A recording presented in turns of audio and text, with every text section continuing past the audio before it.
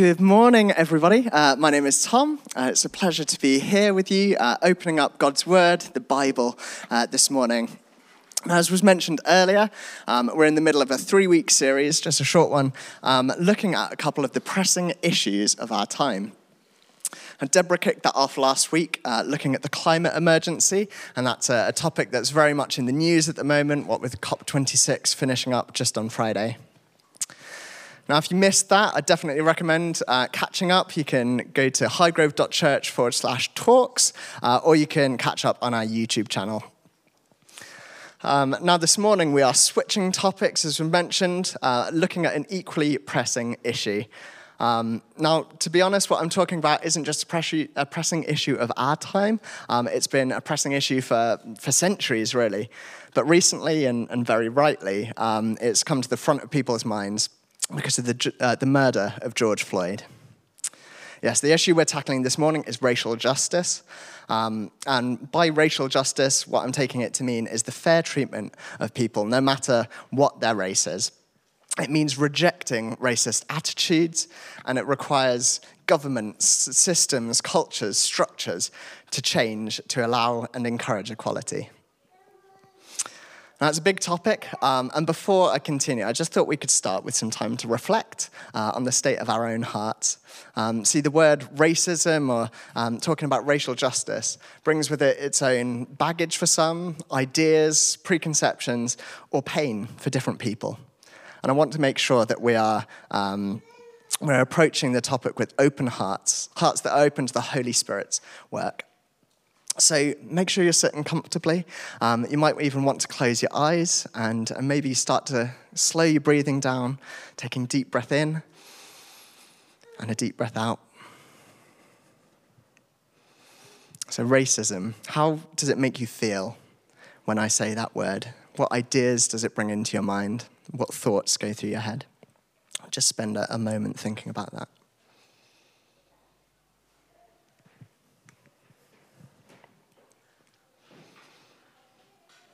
Psalm 139 says, "Search me, God, and know my heart. Test me and know my anxious thoughts. See if there is any offensive way in me, and lead me in the way everlasting." So we open our hearts to be searched by you, God. Please help us to see the world through your eyes rather than through our human eyes. Please make us open to what your Holy Spirit wants to do in and through us. Please reveal if there is any offensive way in us. And would you help us to be mouthpieces for racial justice in the world? Amen. So let's get started. And it's worth saying at this point that I'm in no way an expert on racial justice. There are plenty more qualified people, and actually we'll be taking an opportunity next week to hear from some people, hear their wisdom, which is really exciting. But this week, I just want to lay the groundwork and answering the question, why does racial justice matter? Why does it matter if racism exists in the world or even within the church? Now, I'm going to make the assumption, I hope it's okay to do that we all agree that racism is wrong. Just putting it out there, I'm assuming that. So what's the point in even doing a talk on it? Well, all of these pressing issues are really important. They're really in the focus of the world at the moment. But we don't just want to jump on the bandwagon of what the world is doing and just go with their assumptions. The whole idea of this series is to say that this isn't necessarily just what the world cares about, but these are things that God cares about. And the church can and should be at the forefront of fighting these battles. So we need to understand why racism is wrong, not just from the world's perspective, but from God's perspective. Because then that means that we can fight those battles in God's power. We can fight them with God's vision. And that's so much more powerful. Now, if you're listening this morning and you wouldn't consider yourself a Christian, please don't switch off. There's still plenty to listen to. And maybe have a listen for the reasons that I'm going to be giving of why racial justice is so important. And think what reasons that you would give. Maybe compare them after I've talked. And think which set of reasons motivate you more. no matter what we believe, it's always important to consider why we believe certain things, especially when they tackle such big issues as racial justice. So why does racial justice matter to God? I want to suggest 3 reasons. I'm sure there are plenty more that we can come up with, but these ones stood out to me. So firstly, racial justice matters to God because God is a God of justice. We see throughout the Bible as we read it that God's heart is for justice. He gives the Israelites the commandment so that they live in a fair society. He says, don't pervert justice. Don't show partiality to the poor or favoritism to the great, but judge your neighbor fairly. We see God's concern that foreigners, widows, and orphans aren't overlooked. Then we read in the Psalms again and again how God loves justice. We see in the prophets how God longs for his people to live justly rather than just taking advantage of each other. Take, for example, the well-known Micah 6, verse 8. He has shown you, O mortal, what is good. What does the Lord require of you? To act justly, to love mercy, and to walk humbly with your God. And it's not just in the Old Testament that we see God's heart for justice, but we see in the way that Jesus lived. He didn't just do things the way that the religiously correct way, as the Pharisees did. He really showed concern for children, for women, for marginalized people, for lepers and outcasts. He saw everyone as being made in the image of God, and he treated them in that way. So it's clear that in the Bible, God really cares about justice. And so that means that when people are treated unfairly because of the color of their skin, well, God hates that. It's not just individual racism, though, that counts for, but it's systematic racism. That racism about how institutions, organizations, cultures, governments, societies have just racial tendencies baked into them. Now, I don't know over the last year and a bit whether you've been reading or listening to people's experiences, people of color's experiences of racism, but it's so obvious to see how unjust it is. I've been reading a book by Reni Eddo-Lodge called Why I'm No Longer Talking to White People About Race. And it's got a really chilling chapter in it about the history of the struggle that people of colour have had here in the UK. We often think, oh, that's in America, that's an issue. But no, it's here in the UK as well. So God, who loves justice, hates it when societies are set up in a way that's unjust. So racial justice is part of seeing our society become fairer, not just as individuals, but as a whole. So, racial justice matters because God is a God of justice. And the second reason why it matters to God is because God is a God of unity. Now, first and foremost, we see that through the Trinity, the idea of God the Father, God the Son, and God the Holy Spirit. God being 3 persons, but one unity, one sort of person in unity. Without that unity, that just wouldn't be possible to have 3 in 1. The whole idea would fall apart. And we see a glimpse of what that means when Jesus says that he only does what he sees the Father doing. But it's not just something that God wants for himself. No, in John 17, we read, Jesus is praying for believers now, for us. I pray also for those who will believe in me through that's the disciples' message, that all of them may be one, Father, just as you are in me and I am in you, that they may be one as we are one, I in them and you in me, so that they may be brought to complete unity. Then the world will know that you have sent me and have loved them even as you have loved me. See, Jesus broke down all divisions when he died on the cross. We read in Ephesians, for he himself, that Jesus is our peace, who's made the 2 groups, so that was the Jews and the Gentiles, the people who weren't Jews, who's made the 2 groups one, has destroyed the barrier, the dividing wall of hostility. His purpose was to create in himself one new humanity out of the 2, thus making peace, and in one body to reconcile both of them to God through the cross, by which he put to death their hostility.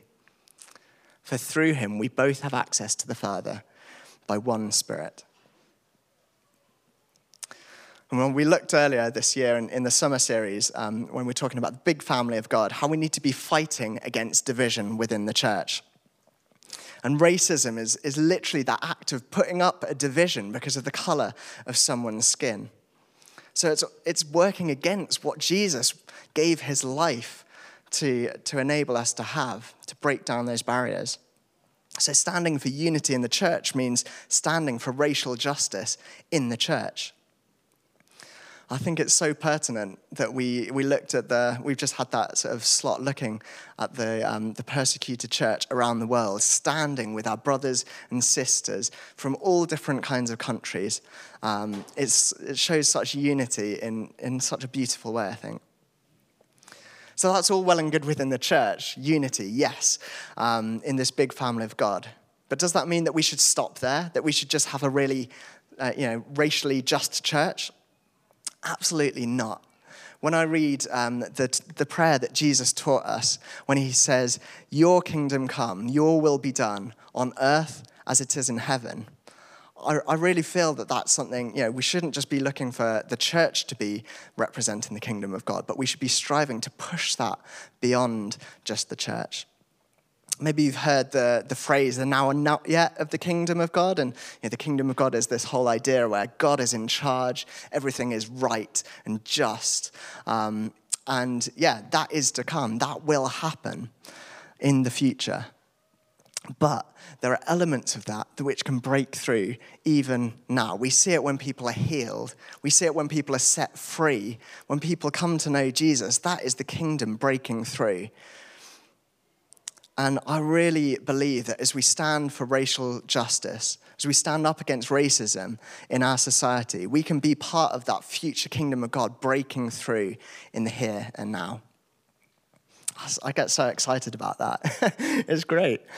So, racial justice matters. God is a God of justice. God is a God of unity. And then finally, God is a God of love. Jesus got asked loads of questions when he was here on earth. And one of those that actually Deborah touched on a bit last week is, what does it mean to love someone, to love my neighbor? So Jesus tells this story. It's the parable of the Good Samaritan. I'm sure many of us have heard it before. This man is walking down from Jerusalem to Jericho. He gets attacked by robbers who beat him, they strip him, they steal everything from him. And they leave him on the road half dead. Now, this guy's religious leaders walk by. Do they help him? No, they cross over so they don't get dirtied by him. Who does help him? Well, it's a Samaritan man. He goes out of his way. He pays out of his own pocket to help this guy who, in normal life, wouldn't have even wanted to associate with the Samaritan. And when I've heard that parable, it's often stressed that the Samaritan is just the last person, maybe the enemy of the guy who is beaten. And that application is completely true. But when I was preparing for this talk, it just struck me again. The Samaritans were a different ethnic group than the Jews. So it's not just, this guy supports a different football team. This guy has different political attitude. No, this guy is a different race. Jesus is using this ethnic divide to highlight what it looks like to love your neighbor. And so because God is love, because he showed his love for us by sending Jesus to die for us, even when we didn't deserve it, we're called to love others. And last week, we were looking at that in the context of the climate emergency and loving people in different countries in the world. It might mean loving people that we disagree with, or even who we consider our enemies. But more than that, it means loving people who are of different races or ethnic backgrounds than we are. Maybe people whose language we don't even understand, people whose culture we don't understand. But that's what God has called us to do in loving our neighbors. And that's why racial justice really matters to God, because God is a God of love, and he wants us to love like he does. We're all created in God's image. and he loves us all. And so that should give us the capacity to help love others as well. And that is why racial justice so matters to God. He really cares about it because he's a God of justice. And racial injustice is just that, unjust. God is a God of unity. He wants not just the church to be one, but he wants all people to be united. And God is a God of love, and he calls us to love others, whether they're near or far, black, white, whatever. And so that is why racial justice matters to God. And that gives us a fairly good basis that we're going to work on. But I'm not actually going to give us any action points this week. There's no homework. There's no read this book or that book. That is coming next week.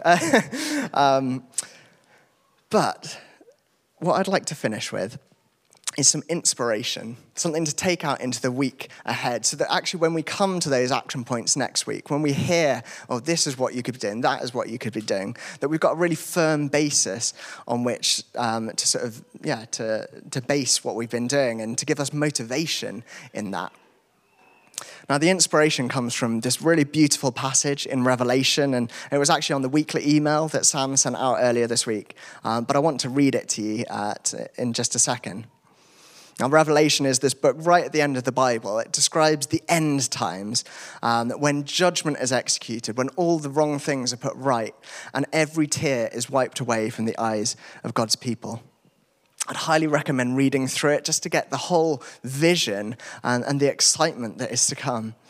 But here's just a snippet. And actually, we're going to sort of help this lead into our time of worship. So maybe you'd like to stand with me, and I'll invite Matt and the band up as we read this. So, after this, that's John, looked up, and there before me was a great multitude that no one could count, from every nation, tribe, people, and language, standing before the throne and before the Lamb. They were wearing white robes and were holding palm branches in their hands. And they cried out in a loud voice, "Salvation belongs to our God, who sits on the throne, and to the Lamb." So John sees this multitude, more than anyone can count, worshipping God. People of every nation, tribe, people, and language, worshipping side by side. That's where we're heading. That's where we're going to. A time when we will worship God together with people from every nation, every shade of skin color that there is, speaking in any and every language that there is, all raising this fragrant offering of praise and worship to the one true God. Worshipping the Lamb who gave his life for our freedom. Let's just take a moment, and this is what I'd love us to do this week, is to mull on this, imagine it, let it get into our minds that this is where we're heading. And I long to see that, not just in the future. I long to see that breaking through in the here and now, worshipping with people from every nation, every tribe, people, language. So, Lord God, we see where we're heading, and we pray, would it come? Would your kingdom come on earth as it is in heaven? We want to see that future reality now. We long for it. And Lord, we pray that you would help us to be pushing for that, to be helping your kingdom to break through in the here and now. Lord, it's so important that we see racial justice done, that we stand up for justice, that we stand up for unity, and that we stand for love. Would you help us, Lord? In Jesus' name, amen.